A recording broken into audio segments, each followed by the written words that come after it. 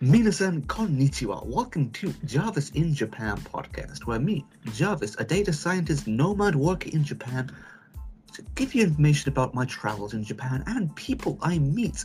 And one of these people I met, I am interviewing today. As a nomad worker, I get the opportunity to meet great and interesting Japanese people, and one of them, Tsukasaki-san, he's a Go teacher, and today he's going to teach me a little bit about this game, Go. So, Tsukasaki-san, why don't you introduce yourself? Hello, my name is Tsukasa. So I'm all Japan. Oh, you travel? I'm traveling all Japan by bicycle. Oh, by bike. By bike, yeah. Nice. Yeah, I'm starting in the Tokyo and go to Kyoto? Kyoto, yeah.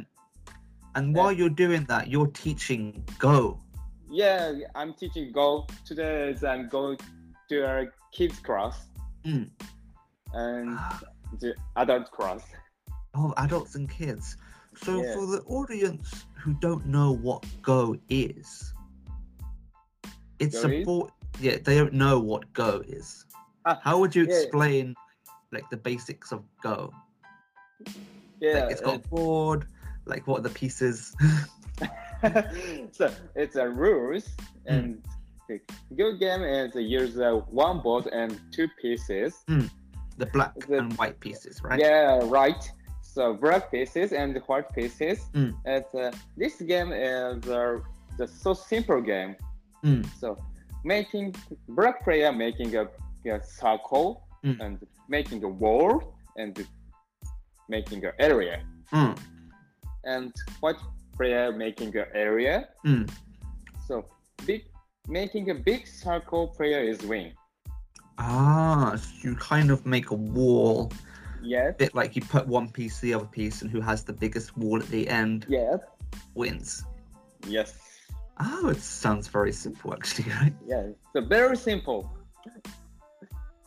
So what's the first move you take in this game? So this game is anywhere okay. It's not decided. Oh, so it's not like chess where you just line up and then... Yeah, it's difficult. Different. Yeah, sorry, different. That's okay. Yeah, this game is a so freedom. So you're just free to put them anywhere. Yeah. But it's like you put them anywhere, right? You won't win. Yeah. You need to play it smart. So, how big is the board?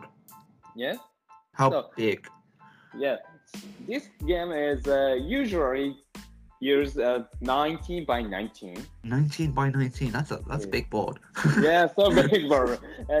But it's so beginners make use 9 by 9. It's a little board. It's a smaller board. Yeah, small board. Yeah. Okay. So this game is use 9 by 9. It's a small board. It's a middle size is 30 by 30. And it's usually used 19 by 19. It's big board. For like the professionals, Yes.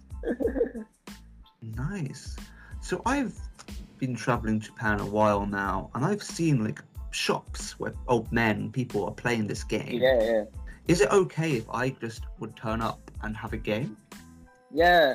So if you understand Go game rules, it's okay. Because the old men probably won't understand English, right? Yeah. You're right. 基本的日本語とGoわかれば大丈夫。 Okay. Like if you know a little bit of Japanese and know Go, you should be okay. Yeah. It's one of the nice Right. things. You can come to Japan and you can like take part in some like cultural games. But it's not originally from Japan, right? It's originally from China. So this game is not understand, and so it's starting in India. Oh, India. India is not Indo. India. India. So India or China. We don't know. Yeah, we don't know. It's maybe it's a Silk Road. This is going along the Silk Road. Yeah. So is it Yes. So it's still popular in China today, right? Yeah, China is a very popular, and Korea, it's the Chinese Taipei, and Japan, it's a so popular game. Right. So in Europe, I haven't really heard of it or seen it, but is it in Europe too? It's so Euro is little popular. It's a little bit there. It's there, but not mainstream, right? Yeah. It's not like chess. Everyone knows. Yeah, chess is a very mainstream. But in Asia, chess is Go. Yeah. Okay, I get it now. So, if I want to play Go now, I can't carry balls with me, right? Can we do it online? Yeah, online site. It's so many online sites, but beginners I suggest in the OGS. OGS, onlinego.com, right? Yeah, onlinego.com. Okay, so we try and set it up and have a little game. Yeah. Okay, so now we're going to try and set up this online game and have a little game of Go. So, back for that.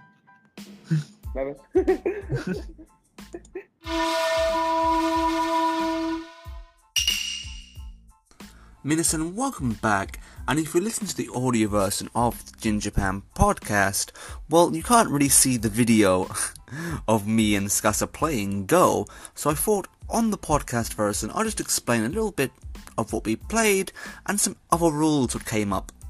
Because previously in our interview, we explained the basic rules, but for playing the game, I understand it a lot more better because there were some other rules Skasa didn't explain.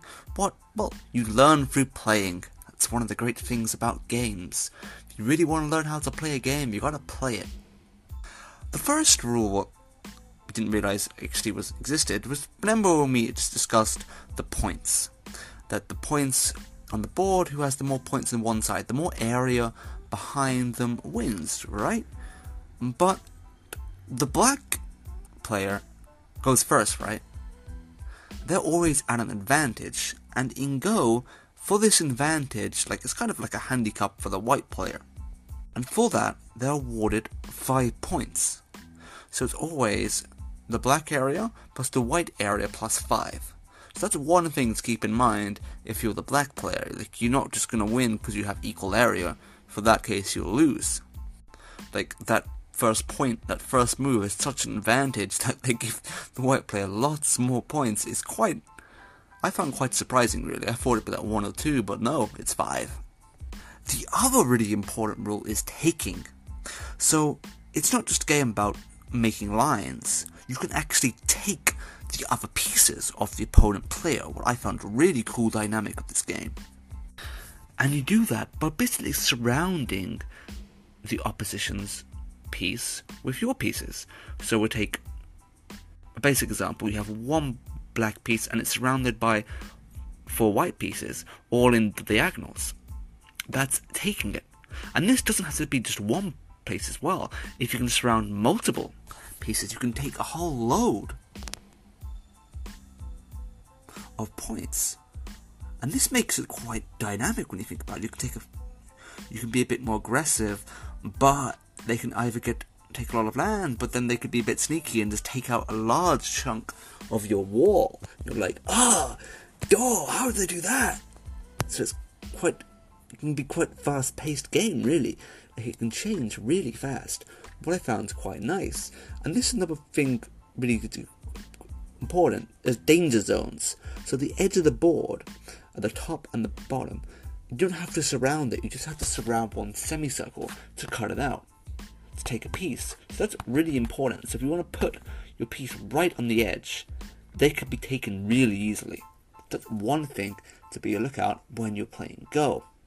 And then this works as well as at the corners as well, right? If you put a piece right in the corner of the board, it only has to have 2 pieces the opponent has to play to take that one piece.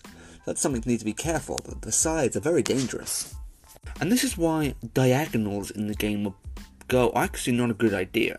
So it's not a good idea to do a diagonal line, because your points can get easily taken.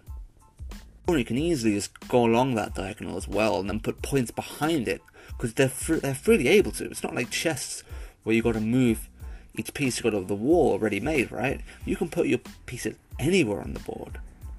So that makes it interesting. And when you can see these large boards, what is it, 19 by 19?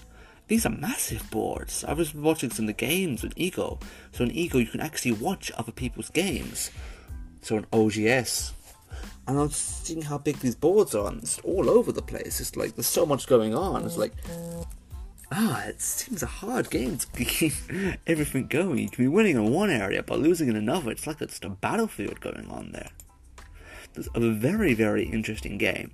And I think it's one you need to learn before you come to Japan, if you want to live here. Because I think playing a little bit of Go, knowing a little bit, and being able to take part in games like this will make Japan a much more exciting experience. And not just Japan as well, right? Like other Asian countries have Go too. As Gasser explained, it's really it's from China and India originally. So it's maybe come from one and two, but it's around in Asia. It's like as popular as chess as in Europe. In Asia. So, just knowing a bit of Go would help you anywhere in Asia, really. You can just pick up a game in any place you're doing, you're traveling, and that would be a great way to meet people. And having these great ways to meet people when you travel is a great way, well, to enjoy your travel more. And especially if you want to move to foreign countries, having the ability to actually take part in cultural events, cultural practices, games, will allow you to meet people and have a much enjoyable experience. So, we're going to end there today's episode of Jarvis in Japan podcast. And if you do want to see my game with Scassa, check out the YouTube version and the video version be on my Instagram. And probably the Facebook, and I'll put it on LinkedIn as well. I'll put it everywhere. So you can find it easily.